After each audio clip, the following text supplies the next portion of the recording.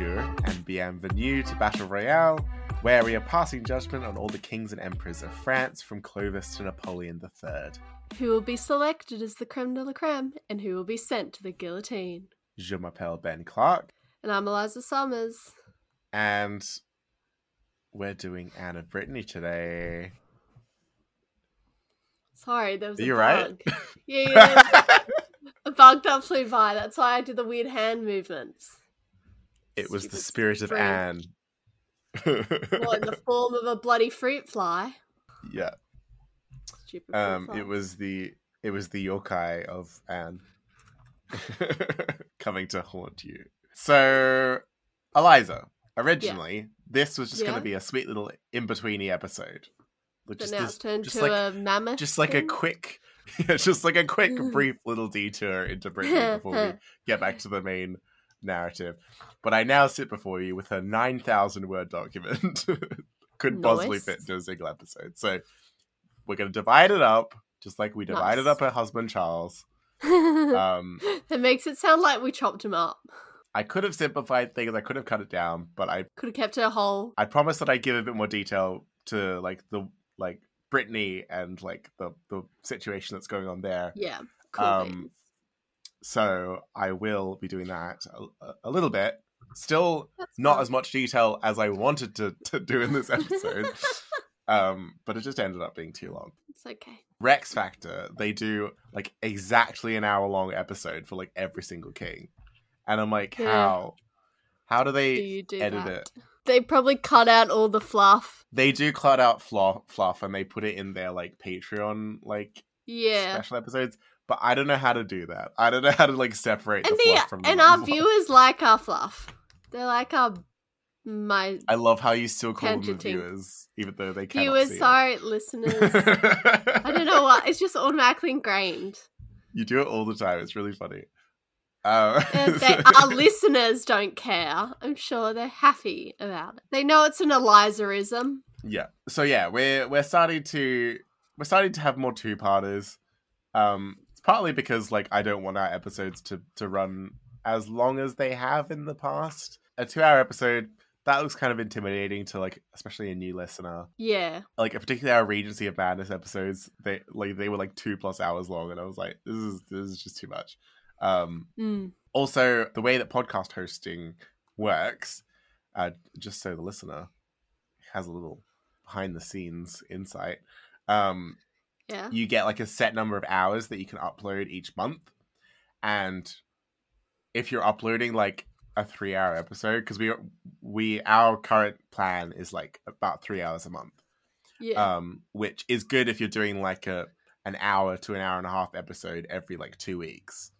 Yeah. But if you're putting up a 3-hour episode, that's your whole month, and then you have to pay extra to do more. So it's that's why we're doing more 2-parters. Also, I think it just lets the episodes breathe a bit more, I think. Yeah. I'm stressing a bit less about time during the episode. Yeah. So without further ado, we're going to get into Anne of Brittany. But before we get into Anne, we have to get into Brittany, which is a region that we've maybe neglected a bit on the podcast. Do we get an etymology of the name? Yes, we do. I'll get into it. So, love etymology. But first, Eliza, can you tell me where Brittany is? Somewhere next to France. Well, it's in modern day France. Yeah. Back then it's not. But if you were looking at a map, what side of the map is it? Coastal? Yes, it's coastal, indeed. Oh, good. It's actually a peninsula, so it's got coast on 3 sides. It's the bit that sort of sticks out into the Atlantic. So it's the far northwest. Yeah, I was thinking of the right place. I don't know why. Every time I imagine France, I don't know why in my brain it kind of flip it upside down for some reason. No idea why. In terms of if you ask me, where is this place in France? I will automatically it's southwest, and I'm like, no, it's actually northeast. I don't know why. France is the only country I do that with. I have no idea why. Well, I will also be putting a map on the WordPress for listeners who want to see where Brittany is. But, you can also Google it. But, yeah, Brittany is the bit that goes up and, sort of juts out into the Atlantic, tries to sort of kiss by the bottom of England a little bit. Yeah. But it's more pointing sort of in the direction of Ireland, I guess. Yeah. Yeah. So, speaking of Ireland, Brittany was and is to this day the last remaining part of France to have a surviving Celtic language and culture. Oh, cool. Which makes them cousins of the Irish, I guess.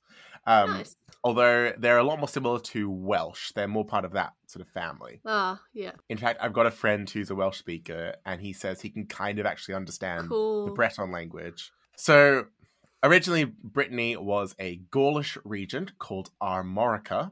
Oh, I like that. Not to be confused with America, which apparently is a bit further west. I did not even think of America when you said harmonica. I thought of harmonicas. Yes, but it's Armorica. Armorica. So this is what the Romans called it, because, the Romans were the first to sort of write stuff down about this region, or at least stuff we have survived. But there are actually many Celts from Britain as well, who migrated here during the Anglo-Saxon migration. So the Anglo-Saxons migrate into England. They push a lot of the Celts into Wales, Cornwall. Oh, yeah. And some of them just fully leave and go to Brittany. As well. Brittany is a bit more of like a haven because it's pleasant very weather. kind of... I mean, it's okay. it's definitely... Step up? In France terms, it's definitely, because it's further north, it's more rainy, it's more cold than the rest of France, especially because it's exposed to the sea on so many sides. But it's rocky, it's very forested, it's easy to defend. So nice. That's why a lot of Celts sort of take refuge here. Well, they were to hold off for so long too. Yeah. So as a result of all of these Celtic Britons migrating here, and when they migrate over, the Britons become Bretons, as their accent shifts a bit. The peninsula ends up changing from Armorica to Brittany, which literally just means Britain. And the Bretons do this with a lot of places that they found in Brittany. They named them after places that they were familiar with from back home. So many countries do that when they colonize or take over a place. Yeah, it's a very common human thing to do. It's not because people are necessarily not creative. It's more just, they're homesick. There's a region of Brittany called Cornouailles, which is literally just Cornwall. So historians sometimes refer to Brittany as sort of mini Britain or Little Britain. Oh my god, Little Britain! Oh, yes. Good TV show. Good TV show. Although the TV show, it makes no sense because not a single scene is set in France. It should be in France. And that's why in French, Britain ends up being called Grande Bretagne. Oh, Great Britain. So Brittany is the same in French. It's Bretagne. But then the French end up having to clarify and calling actual Britain Grande Bretagne. And this is where we get the term Great Britain. Cool. That's why Great Britain's called Great Britain. It's not because it's great. It's because it's just the bigger one. I just thought because it was combining countries. Well, yeah, when they eventually combine England and Scotland into one unified country, they call it Great Britain. But it's called Great Britain before that, and it comes from French. Oh, that's interesting, no. Legend has it that the monarchy of Brittany was founded by Conan Meriadoc, who is an Arthurian sort of legendary figure who sort of led his people like Moses across the water from Cornwall to escape the evil Saxons in England. In reality, we know that the migration was a far more gradual process. Took place over the course of the 5th and 6th centuries. So very sort of early Merovingian sort of Clovis days. Yeah. We don't get a definitively real king of a united Brittany until the fabulously named Arispoe in the 9th century. Arispoe. Who gets murdered by his cousin Salomon, who also has a great name, who's an evil wizard. Originally, I had like an extra 1,000 words here, getting like really into Breton history, but we need to get to Anne. So skipping forward a little, the Duchy of Brittany ends up sort of bouncing between a few different houses. There's the counts of Nantes, Rennes, Conway, and Ponthièvre. Sort of like flip-flops between them.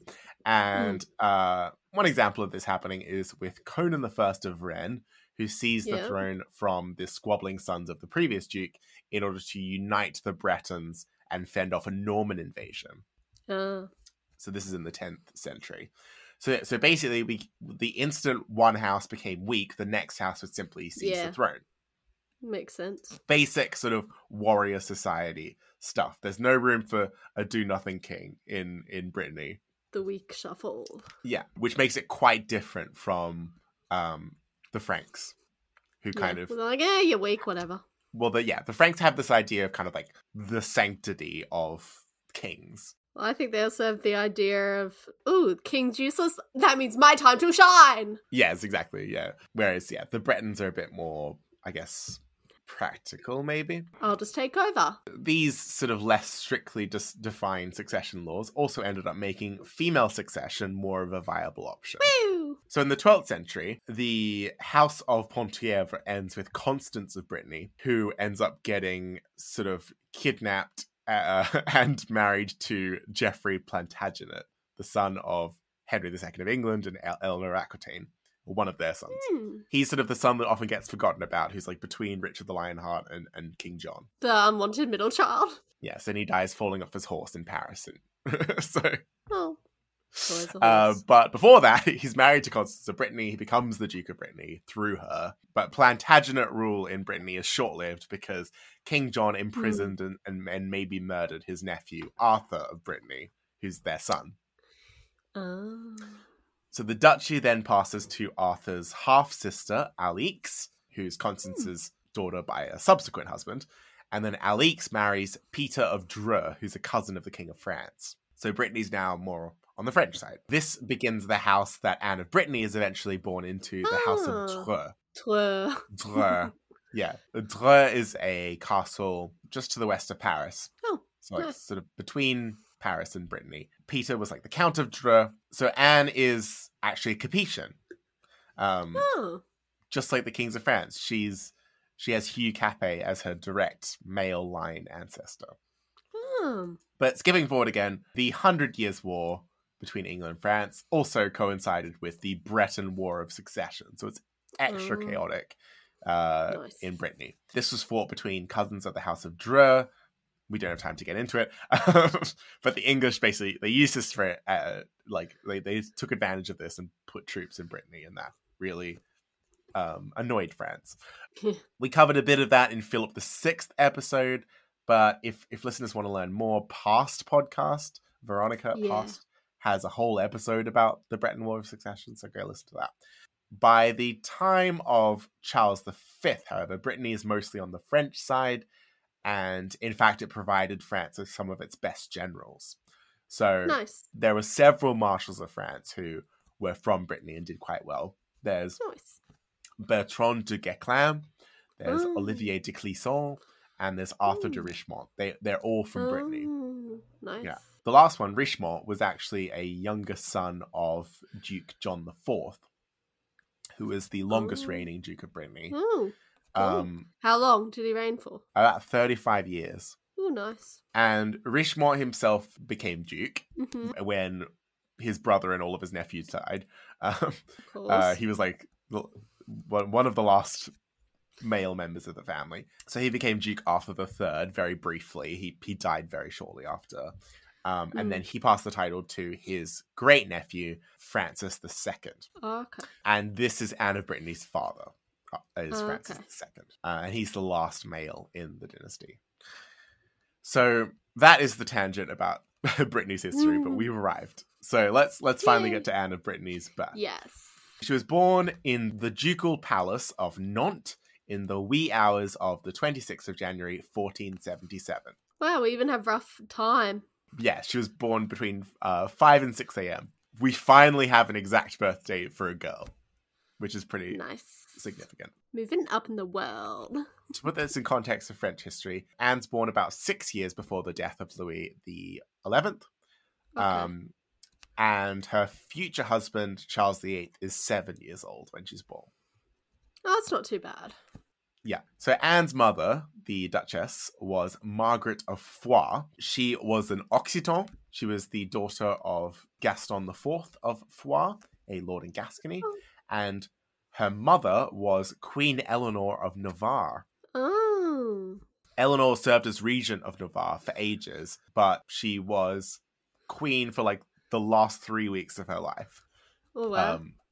Before she passed it to then one of her grandchildren. Yeah. So Navarre just narrowly has a Queen Eleanor. Meanwhile, Anne's grandmother on her father's side, Margaret of Orleans, was a sister of Charles the Poet. Oh. Yeah. Connections. So we've got connections. Everyone's related, as usual. Yeah. Are you even in a member of the royal family if you aren't related to everyone? Well, by definition, no. You can't be a member of the royal family if you're not related to anyone. Exactly. So Anne's father, Francis, at this point, was about 3 years into his marriage with Margaret of Foix. And while he'd had scores of illegitimate children, including 5 kids with Antoinette de Magnelais, he'd also had a first marriage, which had no children at all. Oh, wow. Antoinette de Magnelais, by the way, she's got a mistress episode on Patreon. She's not only the former mistress of Charles VII, she's also Louis XI's spy, so she's very interesting. So and episode out. Yeah. So, but anyway, so the Bretons at this point, by the time Anne was born, they'd started to think that God was punishing their duke for, consorting with these fallen women like Antoinette and mistreating his wives. So even though Francis II had quite a long reign, like his grandfather, John IV, he also reigns for about 30 years, over 30 years. His nobles spent most of that time sort of fretting and fighting over who would succeed in Brittany, because it was not clear at all. Yeah. But Francis II, he was no Henry VIII. In spite of the pressure that surrounded Anne's birth, he didn't show any resentment that she was a girl. Yay! So when dawn broke on the morning of her birth, Francis is said to have carried the newborn to the roof of the palace and sort of raised her up like Simba. Yeah, I was about to say. To the cheering people of Nantes. Well, like, this, all the light that touches is this. Whatever the thing is. Yeah, and this is just as the sun is rising as well, because she's born just before dawn. That is the best. Now, sadly, a couple years later, Anne's mother died. Oh. She just managed to have 2 daughters, so she's got Anne, and she's got Isabeau as well. We got another Isabeau. Been a while. Anne's little sister. And they're about a year apart, so they're quite close in age. Yeah, nice. So it's basically Anne's born, Isabeau's born, and then Duchess Margaret dies. Oh. Quick succession, yeah. After this, the Duke made his lords swear an oath to uphold Anne's rights as his legal heir. So he does one of those. Oh my god, it's like House of the Dragon, but unlike House of the Dragon, they honor it. It's very Rhaenyra. But they actually honor it, hopefully. But they actually, yes, they do actually honor it, to be honest. The oath in House of the Dragon is based on the oath that Henry I of England made with his daughter Matilda, which the Lords of England then sort of betrayed, and they went with Stephen instead. But Anne, luckily in her life, doesn't have a Stephen. So, like, there's no other alternative. Like, she's the only one. She does have a bastard brother who, like, kicks up a bit of a fuss, but he's never really considered a contender for the she just kind of like... So, Duke Francis, by all accounts, was a really good father. Yeah. In stark contrast to his contemporary Louis XI, who was, at best, aloof as a dad. Francis sort of integrated his daughters into his household. He got them involved in politics from a very young age. Nice. And he rarely moved his court without bringing them along with him. Oh, nice. And this court, unfortunately, had to move around quite a lot because they were often avoiding the armies of rebels and French invaders. So Francis of Brittany, he was no stranger to conflict with the kings of France. He'd previously teamed up with the royal princes to rebel against Louis XI to thwart his efforts to reform the kingdom and take away their privileges. and this is the War of the Public Weal. Back in the day, they really gave good war names. Like, these days, we just say the country where the war happened. We get epic names. Good creative war names, because calling it the 15th French Civil War or something doesn't have the same ring to it. Yeah, they really should bring that back, though. Giving cool war names. Not that I support war. I think we should just stop wars. Yeah, but like, I mean, like, instead of saying, like, you know, the if Vietnam you're gonna have War, a war, you may as well call it a cool name. Yeah, like, instead of just the Vietnam War, give it something else. I don't know what, because I'm not smart enough to think of that. So even though the War of the Public Weal is not really successful, Francis at least keeps Brittany's sovereignty. Yay! But things severely deteriorated, though, around the time Anne was born, because Francis started showing signs of mental illness. Historians have speculated he might have had early onset dementia. One time I had to do work at a old person's home, and they had the dementia ward, and there was like a 35-year-old with dementia. It was so heartbreaking. Yeah. He was the nicest guy. Yeah, and Francis is about that age. He's sort of not quite 40 at this point. So, taking advantage of the situation, the Duke's corrupt councillors vied for power in a series of increasingly violent coups. And the Breton nobility is very much split between supporters of the King of France and supporters of just independence, basically. Yeah. So things escalate further when the rebellious Duke Louis of Orleans flees to Francis's court. So Francis was more than happy to harbour Louis, as they were close friends. They were also first cousins, because his mother is Margaret of Orleans. Yeah. But Louis was a wanted fugitive. So by harbouring him, Francis got on the wrong side of Louis's rival, Anne of France. And this led to France's latest civil war, the Mad War. Oh, yep. Another well-named war. I know. So Anne of France, who I started calling Madame Legrand so that she won't get confused with Anne of Brittany, because that's what she was called in her time. Yeah. Madame Legrand, Louis XI's daughter, who's at this point the regent on behalf of her little brother, Charles VIII. She sent an army into Brittany to apprehend Orleans, who had been plotting against her and trying to take over the regency. So she sent in the troops led by the Marshal of France, Georges de la Tremoille. And the history books also give Charles the credit because he was technically there. But it was really Tremoille actually giving the orders, because Charles is still just a teenager. Yeah. So in 1488, Tremoille won a great victory at the Battle of Saint-Aubin de Cormier against Brittany's Marshal Jean de Rioux, which firmly established a French presence in Brittany and saw the capture of Louis of Orleans. Nice. Orleans then spent the next couple of years in prison before being sort of eventually reconciled with the French royal family and released. Yeah. But following this defeat, the pro-French faction that had taken over Francis of Brittany's court, they forced him to sign a humiliating treaty, the Treaty of Le Verger, where he promised to be a good little vassal to the King of France, basically. Okay. Francis then promptly died. And, of shame. Well, you won't be surprised to learn he died from falling off his horse. Of course. I feel as though we should start keeping a score of everyone who dies from a horse-related accident. Like, tally Eliza, that there are like 4 horse-related deaths I'm going to mention this episode. I've already mentioned exactly. Jeffrey. I really want to. I really think we should or someone should tally. It's extremely common. I know exactly. Just how we can be like, okay, they all died of this disease, but 50 people died of horse. So many people died of horse. At the end of the series, we're going to have a definitive tally of the King of France who die of horse-related deaths, and it's not a small number. I love that. I'm just going to say for now, died of horse, not even horse accident, just died of horse. So Anne and Isabeau are now helpless orphans with this huge inheritance. Very reminiscent of Eleanor of Aquitaine and her sister, who, if you remember, were also taken under the, quote, protection of the King of France in their time. And it very much looks like this might happen to the Brittany sisters. But following the death of Duke Francis and the accession of Duchess Anne, there's another power shift at the Breton court, and the government is taken over by the Marshal, Jean de Rieux. And Rieux and his council are determined to fight to the bitter end, basically.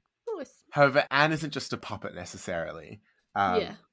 Despite being not yet even 12 years old, she was remarkably intelligent and politically aware for her age. Nice. So the chaos surrounding Anne during her childhood didn't stop her from being nurtured and giving her the best education that money could buy. Yay. So she's not necessarily a genius, but she's just very well educated. Yeah, she had the resources. Yes. So even as a child, she could write eloquently in both French and Latin. Nice. French being the language of politics, Latin being the language of the church and spirituality. She also studied a bit of Greek, and based on what was later found in her library, it appears she might have known some Italian and Hebrew as well. Oh, wow. Oh, wish I had that ability. So if you're counting, that's 5 languages for Anne. Conspicuously, she doesn't speak Breton. Breton is the language of the common folk. Peasants. So if you want to speak to the Duchess, you have to speak to her in French. Or Latin. Yes, you're a peasant. Despite the early loss of her mother, Anne also had a strong female role model in the form of Françoise de Dinan, who was considered a very... who was this elderly widow who was considered a very sort of strong woman at the Breton court. She was looked to as an advisor. And she's part of this council with Rieux that's advising Anne. Yeah. It's nice to see a lady advisor. Anne's innocence and beauty has often been exaggerated, I think. So is her intelligence as well. But, to give her a bit of a description of her, according to descriptions from the era and portraits, she had this very sort of round, sort of mouse-like face with little beady eyes. And she was slightly plump, but that was fashionable at the time. Very flattering. Beady eyes. And a mouth-like face. She had these little mousy eyes. Did you say she had a round face, I said. Well, I thought you said a mouth-like face. I said mouse-like. Oh, I thought you said mouth, like a mouth? And I was like, what the F is a mouth? I was thinking like M-O-U-T-H. I was going, what the F is a mouth face? I was like, that ugly? Oh. I think it's very flattering to have a mouth on your face. I think that's exactly where it should be. No, she's kind of like a mouse. She's a little mouse. She's like she's very small. She's very short even for her age. Thing. A little, very petite thing. Also, due to some genetic mishap, maybe it's all the inbreeding, she had been born with a crooked hip. So one of her legs appeared slightly shorter than the other. So she walked with a little limp. She walked with a limp. A big limp, actually. She had special shoes made for her, where she had like one sort of higher heel. So she could walk normally in that. Also helps that, if you've got a big skirt, you can kind of hide that. Yeah. Got money, you can hide it. So along with Anne's sort of academic aptitude, she was also meant to have a, quote, subtle wit. So I imagine her as the kind of person who seems very like soft-spoken and sort of shy, but inwardly is very strong and confident and has very strong opinions. Well, like once you get to know her kind of thing. Exactly. I feel like that's a very like Celtic kind of trait, actually. I know a lot of like Scottish women who they seem kind of quiet and demure, but then you sort of get to know them and it's like, oh, she's sort of fiery on the inside, I guess. So now, obviously, because Anne is a whopping 11 years old, she's basically a woman. So who's she going to get married to? That's the question on everyone's lips. And the Bretons needed to marry her to the strongest ally they could find to counteract the might of the French army, because they're still resisting the French at this point. Yeah. Initially, Anne's father had betrothed her to Edward V of England. He was one of the princes in the Tower, so let's just say that betrothal didn't last very long. That didn't happen. After that, Henry Tudor tried to seek her hand while he was spending a bit of time at the Breton court. But Francis had refused him because he wasn't yet King Henry VII. And when he became King Henry VII, he married Elizabeth of York to like kind of fix the Wars of the Roses situation. The Duke of Orleans, while he was visiting the Breton court, also was a kind of suitor for Anne, even though he was technically already married. We'll come back to that. Yeah, but of Anne's many suitors, the most enticing ended up being the Holy Roman Emperor's son, Maximilian von Habsburg. Oh, yes. The hills are alive with the sound of... He's your cousin. Yeah, but he's my first cousin. Right. So you have your cousins, and then you have your first cousins, and then you have your second cousin. No, honey. His official title was King of the Romans, which is what you call the heir of the Holy Roman Empire. Although his main base of power, to make this even more confusing, was Flanders, which he kind of ruled alongside his wife, Mary the Rich, who also died falling off a horse. And so now Maximilian is basically ruling Flanders and the Netherlands on behalf of his young son, Philip. Yeah. Philip, who will go on to marry Joanna the Mad of Spain. Yes. So, understandably, the French weren't terribly keen to let Anne of Brittany marry Maximilian. Yeah. Who had succeeded his father-in-law, Charles the Bald, in becoming the King of France's biggest rival for power. Anne, by the way, was all for marrying Maximilian. And she was by no means a passive sort of participant. Even at this young age, she was personally writing letters to Maximilian, saying how keen she was for them to be married. And she described the political state of affairs in Brittany to him in like a lot of detail. She even described like the details of battles. What was their age gap? Anne's 11 or 12. Maximilian is in his 30s. Yeah, and he's already been married to Mary the Rich, who's just died. But it does seem like sort of Anne was treated as an adult. Her courtiers kind of respected her intelligence, and they kept her informed and abreast of the situation. Nice. Rather than sort of sheltering her and keeping her ignorant. Yeah, nice. So at this point, the French didn't know about the betrothal. It was kept secret. Understandable. So there was a bit of a delay in them reacting to it. At this point, France and Brittany, they have like a truce because of the Treaty of La Vergère. And one of the terms of this treaty was that Anne couldn't marry without the King of France's permission. Oh. So she was doing a little illegal thing by flirting with Maximilian. By the way, also at this time, sadly, Isabeau dies, Anne's little sister. Aww. So, yeah, she falls ill and dies. Thankfully, not horse-related. So Anne is now 100% the last heir left for Brittany. Wow. Maximilian, meanwhile, snuck 4 of his diplomats into Brittany, and they conducted the proxy marriage between him and Anne. Yeah. So they were these 4 men who were basically like the stand-ins for Maximilian. And the contract was signed on the 19th of December, 1490. And only after this did Anne make the marriage public by starting to sign her letters as, quote, Queen of the Romans. Oh. So the French received this letter and they're like, she's the what? I'm not pleased. Not happy, Anne. That's a reference to an old Yellow Pages ad in Australia. Nice. So both the Bretons and the Habsburgs were a bit overconfident about the situation, though. Yeah. Maximilian did try to invade France from the east to sort of draw the French army away from Brittany, but his army ran out of steam in Picardy, and he had to go back home to deal with another war that the Holy Roman Empire was fighting in Hungary. Huh. So it's the drawback of having a big empire. You got a lot of wars going on. Yeah. A lot of people rebelling. There was a triple alliance forming at this point, as we know, between the Empire, Spain, and England. And this is part of why the French are freaked out about this marriage. Because now Brittany's also going to be part of this. They're like, hell no, that can't happen. But the other allies, they were just as useless as Maximilian.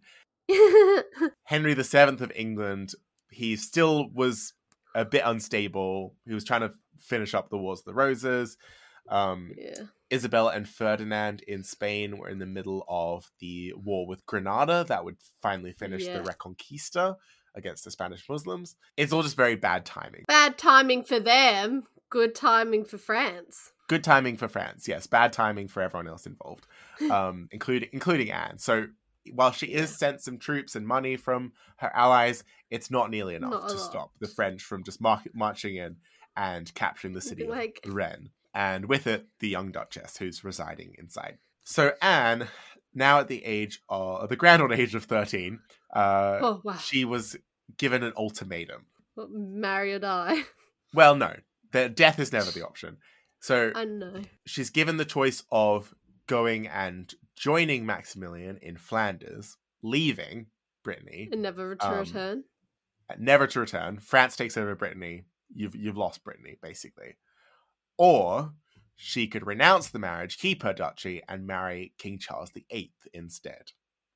And to sweeten the deal, the French also promised Anne a huge pension, which was considered lavish even for a queen. Nice. So at the end, Anne's advisors advised her go with France. To go with France, to pick the lesser of the two evils. Yeah, well, like, why would Maximilian even want her if she didn't have Brittany? I guess so. Well, yeah, this is the thing. Yeah, it would create problems, definitely. Although I imagine Maximilian would probably have been fighting to get it back. Yeah, but he's busy with other wars. But yeah, Anne chooses to renounce the marriage. The French Council of State rules that the marriage was illegal since it was made without the King of France's permission. And, the deal had been that the Bretons couldn't do that.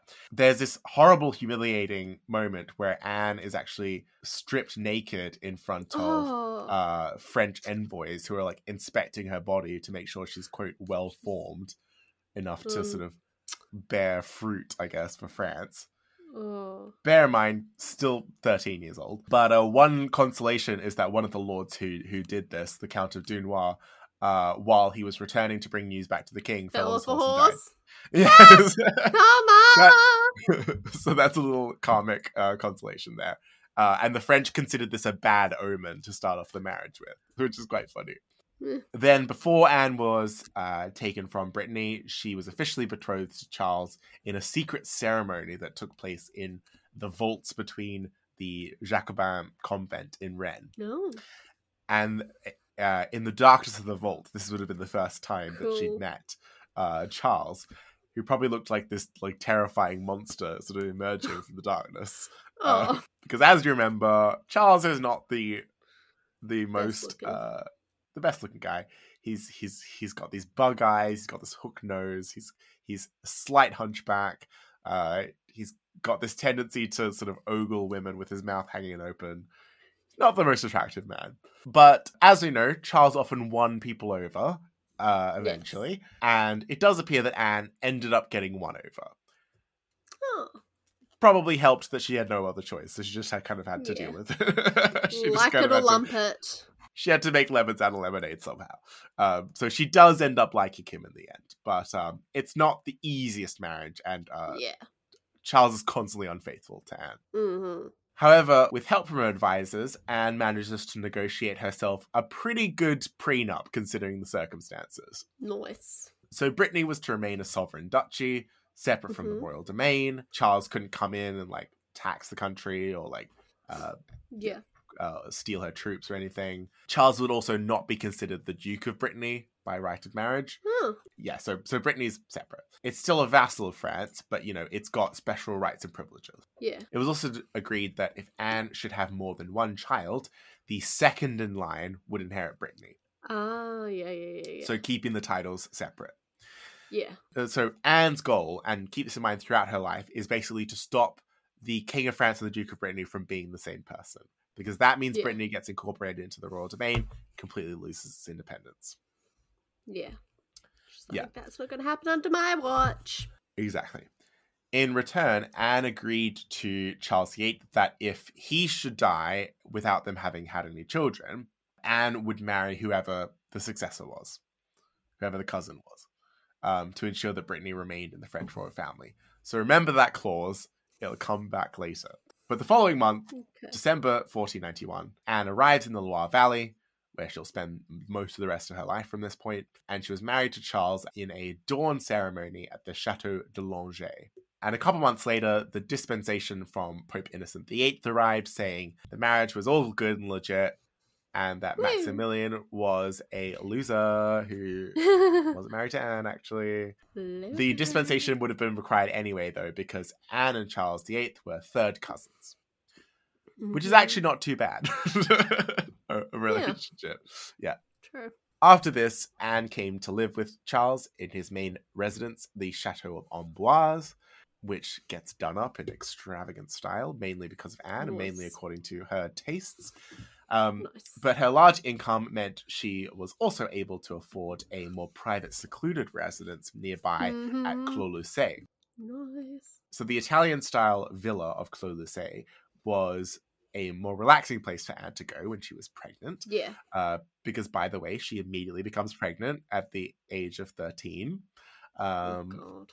Which is fun. Not sure if a cute mansion is enough to make up for that, but oh well.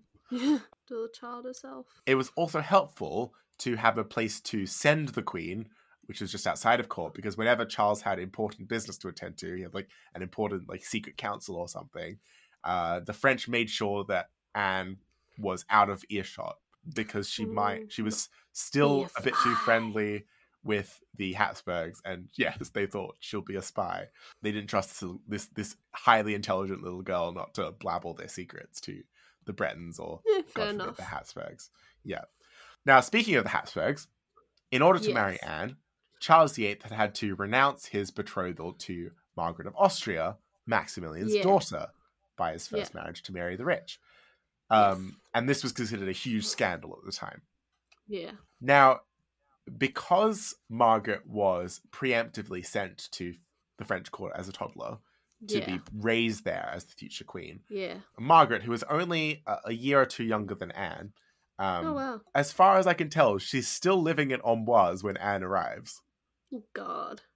So there's this really awkward overlap period. So not only has poor Margaret's world been like totally shattered by the realization that this role that she thought she was had for her entire life taken away, but she's also stuck there for months with the one who replaced her. Yeah, forced to like bow to her replacement. Yeah, so it's probably humiliating.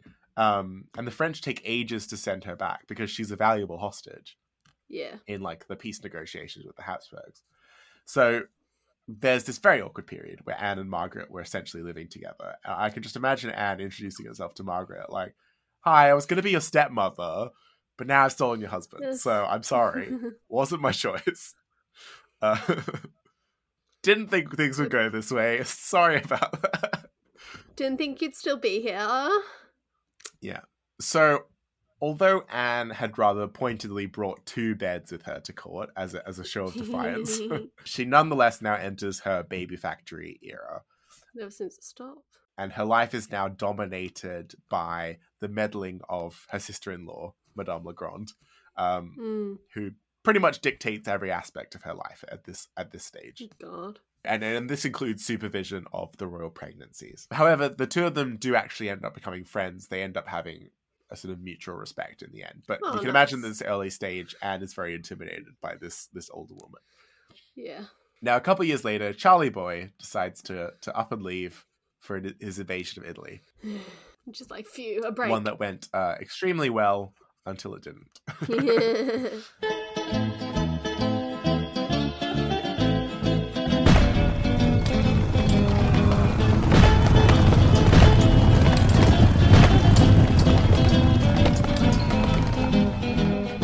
He needs a break to go to Italy, sleep with loads of Italian women. She needs a break from him. Yes, she's just conceived a child by the time he leaves, so she gets a break, kind of. She's pregnant for the whole thing. So not only was 16-year-old Anne not trusted at all to govern the kingdom in his absence, she was not even trusted to maintain her own court at Amboise. She had to move south to live with Madame Legrand and her husband, the Duke of Bourbon, in their residence at Moulins. So, as we know from last episode, Charles VIII went to Italy, trying to conquer Naples, marched around a bit, got his entire army infected with syphilis, came back to France, losing both Naples and all of his loot on the way home. Yes, he's a bit of a loser. But Charles didn't see it that way. He was like, nah, we're going to go back and we're going to conquer it even harder. And we're going to go on a crusade against the Turks. It's going to be fabulous. Everyone's like, no. Well, everyone's like, yeah. No one is against this, by the way. Everyone's like, yes. Oh, really? And Madame Legrand is like, well, if it means I have another regency, yeah, you go ahead. You do that. Sure. So everyone's supportive of Charles's crazy endeavors. But as you know, he won't get the chance to go back to Italy. Now, in the meantime, despite her lack of autonomy, Anne of Brittany does manage to endear herself to the French court and to the king himself. Nice. As we learned last episode, Anne was pregnant at least 6 times by Charles. So they were doing something right. Yeah. But most of the children were either stillborn or died within hours or days of being born. Yeah. Their longest living child, their firstborn, Charles Orlando, lived 2 years before catching smallpox. But these losses actually seem to have brought the king and queen together in their grief rather than driven them apart. Yeah. Nice. And in an interesting echo of Anne's father, Francis, Charles likewise considered his lack of legitimate children to be like a punishment from God for his infidelities. Not the wife's fault, which is nice to see. Unlike bloody Henry VIII. Yeah. So there's a story of him, like, you know, renouncing his courtesans and, like, vowing to be faithful how long does that last? To Anne. And not super long, but he tried. But, you know, Anne is in his good books, at least. And they get along really well at Amboise. It's really very much, the renovation of Amboise is very much a joint effort between them. Nice. They both loved hunting, they loved music and dancing, and they both loved tennis. Yes. Apparently, when Charles played doubles in tennis, he always picked Anne as his partner, which I think is really sweet. That's sweet. Yeah. No idea how women were able to play tennis in those dresses, though. So she was a skilled woman. Yeah. And with her limp as well. Yeah. So as we saw last episode, Charles's love of tennis is linked to the tragic accident that caused his death. Do you remember the accident, Liza?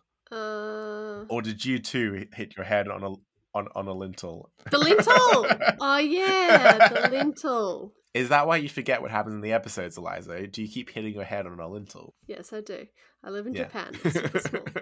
Very small doorways in Japan. So yeah, he hits his head on a lintel. Seems fine for a bit, goes and watches the entire tennis match, then collapses. If you recall, Charles actually collapsed and later died on the floor just outside the Queen's apartments at Amboise. And it's this heartbreaking scene as nobody wants to move the king for fear of hurting him. So Anne stays with him there on the floor for hours and hours, trying to speak to him, but he's either unresponsive or he's mumbling incoherent nonsense.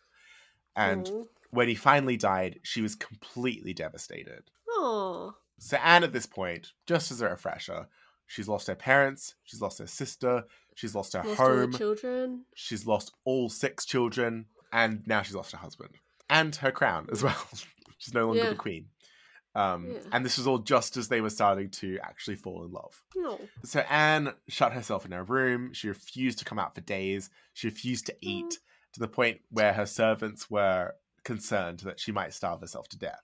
Aww. So they called up the new king, Louis XII, formerly the rebellious Duke of Orleans. And he had to literally come into her room and scrape her off the floor, physically. Aww. But, you know, he was really nice to her. He was sort of soothed her with, like, comforting words. They, by the way, had a pretty friendly relationship. They were good friends. Yeah. And she then made it clear to Louis that she wanted to go home to Brittany. Yeah. That makes sense. So the silver lining for Anne here is that she's now free. Yay. Because there had been the promise that she'd made that she would marry Charles' successor if they didn't have kids, which has now happened. Yeah. But Louis XII is already married. Yeah. To Charles' sister, no less. Yeah. Joan. So Anne, by all accounts, was off the hook. And there was nothing the French could do to stop her from packing up her household, moving back to Brittany. Saying adios. But Louis XII, however, wasn't about to just let Brittany go? So in the week following Charles VIII's death, Anne was staying at Étampes on her way to Paris, where the king's funeral services would last for the next few weeks, because kings have very extravagant funerals. Yeah. And here, Louis XII visited Anne for a second time, and this time he asked for her hand in marriage. But he was married. And he also confessed to her that he'd always loved her. I hope she said no. This, by the way, happened 3 days after her husband's death. God. Yeah. Insensitive much. So as the Duke of Orleans, Louis had been constantly campaigning to get his marriage with Joan annulled. Yeah. But he'd been unable to do so because she was the king's sister. But now that he was the king, you know, the table have turned. So he'd been forced to marry her when she was, she'd been forced to accept a betrothal to her when she was just a baby, Joan, by Louis the Spider King, who basically, Louis realized that his daughter Joan had this physical deformity, which meant very likely she would not be able to have children, or, you know, Louis of Orleans would be so repulsed by her that he wouldn't be able to have children with her. So Louis, very cruelly, I think, to both Louis and Joan, ends up forcing Orleans to marry Joan. Yeah. So that's the backstory of that. But now that he's king, Orleans, now Louis XII, was confident that he could get an annulment and Anne could continue her reign as King of France. So everyone wins, right? Yay, Queen. Now, Anne obviously saw the political motivations behind Louis's romantic gesture. He, and by extension France, didn't want Anne to run off and marry someone else and give Brittany to a foreign power or like an overmighty vassal, which is something that she tried to do in the past. They're like, we're not having a secret marriage. Also, Anne is like, I am not that much healthier than Joan, to be honest. Like, Anne was physically frail after 6 full-term pregnancies and 1 miscarriage, which all led to nothing. She lost her kind of youthful plumpness. She was severely underweight, and she seemed older than her 21 years. But in the words of Kelly Clarkson, what doesn't kill you makes you stronger. Anne was now even more astute and assertive than she had been as a girl. Nice. So when Louis came to Anne asking for her hand, she responded that she would marry him, but yeah, on the condition that his marriage to Joan was annulled within 1 year. He had 1 year to annul his marriage with Joan. If Louis's divorce took any longer than that, Anne would be released from the prenup that she made with Charles to marry his successor, and she would be free to marry someone else. So after throwing down that gauntlet, Anne then just peaced out, gave France the middle finger, and went back to Brittany. Love. The new king's like, oh. So now Anne gets to live it up in Brittany as a full-fledged adult ruler. She takes over the council. She gets her first taste of true power. Nice. Her courtiers and her people were overjoyed at her return. Yay. She immediately took charge. She replaced ministers who were being useless. She appointed and rewarded ones who had done well. All that kind of good rulership stuff. She also spent her time enjoying the untamed countryside of Brittany, visiting cities and churches that she'd been nostalgic for all of her time in France. And she did a huge tour of Brittany, visiting even remote places that she hadn't visited when she was a child. Nice. And I imagine this change of scenery and this constant activity was probably hugely beneficial to her mental and physical health. Especially because she wasn't pregnant for once. Yeah, her body had time to recover. Exactly. But the sweet single life lasted 8 months. Oh no. Because that's how long it took for Louis to win his lawsuit against Joan, get the annulment. Joan did fight to stay Queen of France, and Joan was actually, despite her physical, what was termed a deformity at the time, she was sort of hunchbacked and limped and had this weird face that people were like, she was very intelligent. Yeah. And Joan fought to keep her place as the Queen of France. Good on her. Can't blame her for that. But the king is backed by Pope Alexander VI, the Borgia Pope. And he's able to give a dispensation saying the marriage is invalid because Louis didn't properly consent to it when it happened. Also, there was no proof of consummation either. And Alexander then further issued another dispensation that Louis was free to marry Anne, which was necessary because they were first cousins once removed. Oh God, worse. Yeah. And being a woman of her word, Anne reluctantly welcomed Louis XII into Nantes. He came to visit her in Brittany, and they were married in Nantes on the 7th of January, 1499. And what's the age difference between them? It's not as well. It's about 10 years. About 10 years. Okay. Louis is slightly older than Charles was. Okay, not as bad as that Charles would have been, I guess, if he was still alive. So with this, Anne becomes the only woman in all of history to have been married to 2 different French kings. Wow. Not sure how happy she was about that fact. And she was even going to have a second coronation. But the coronation was delayed because she became pregnant almost instantly. Oh. We're back in the saddle. Saddle metal. So Anne still has a hard road ahead of her. But I think we should leave her story here for part 1. Okay. And finish up her life story in part 2, where we'll focus on her second time as queen, for rating her and deciding whether she'll be in the VIP box. Woo! So, Liza, what do you think of Anne so far?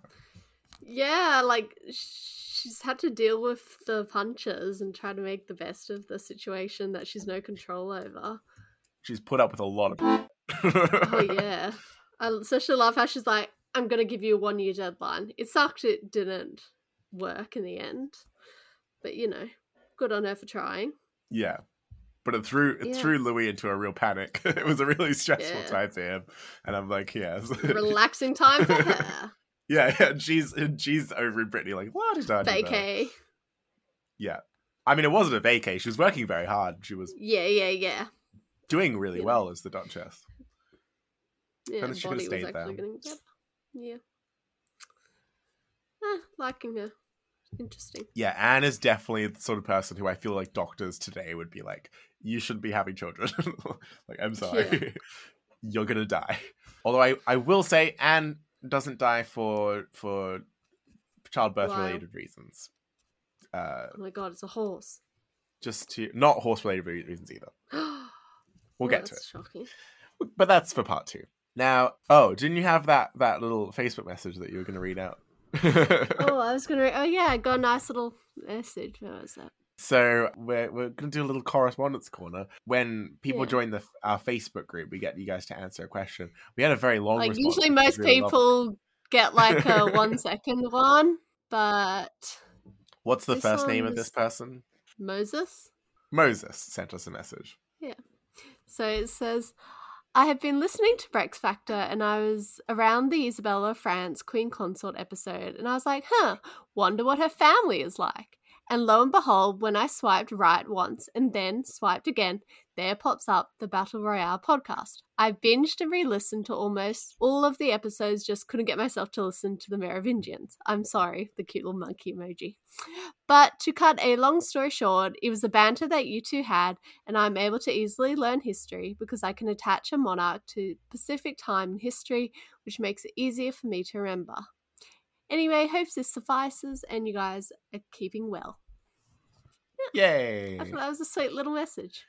Yeah. Usually it's like you get like a one-liner, which I don't mind. I'm happy if you guys doing a one-liner, but it was just very rare to see a huge paragraph chunk. So we welcome you to our Facebook. And if you guys have nice stuff to say about the podcast, you can always leave a 5-star review because those really boost the algorithm for us. They means that more people will find the podcast. More people will experience Eliza-isms. Yes. But it's good to hear that this person was listening to X Factor and the algorithm was like, Battle Royale, because we're the same thing, but with France. Yeah. Speaking of our beautiful listeners, I've had a few messages lately on where our intro/outro music is from. Most recently, Carson on WordPress asked this. I want to clarify that we did not make the music. We're not that skilled. No, I got it from one of those free stock music websites when we first started. And embarrassingly, although I have a master's degree, I've gone all this time without properly finding and accrediting the artist. So I apologize. Consider this a formal apology to Fashion. That's fashion without the H. The artist that made the track. So the full track is called Danse, and I've made sure that they're properly accredited now in the descriptions of all of our episodes. So you can click through in the link there, and you can see the full track, and you can also see everything else that Fashion has made. So that's a little note there about the music. So thank you for the music, the songs we are singing. Good reference. Little ABBA reference at the end. So so that is Anne of Brittany. We hope you guys join us for part 2 of Anne of Brittany. It's only just getting started for Anne because we got to get into a lot more stuff. The Queen. But hopefully this episode gave some good background about Brittany itself and all the politics that surrounds her first marriage, basically. Yes. So with that said, that's going to be au revoir from me. And goodbye from me, and be careful on horses. Please be careful on horses. Just don't go near them. And make sure you duck appropriately if you're facing a low lintel.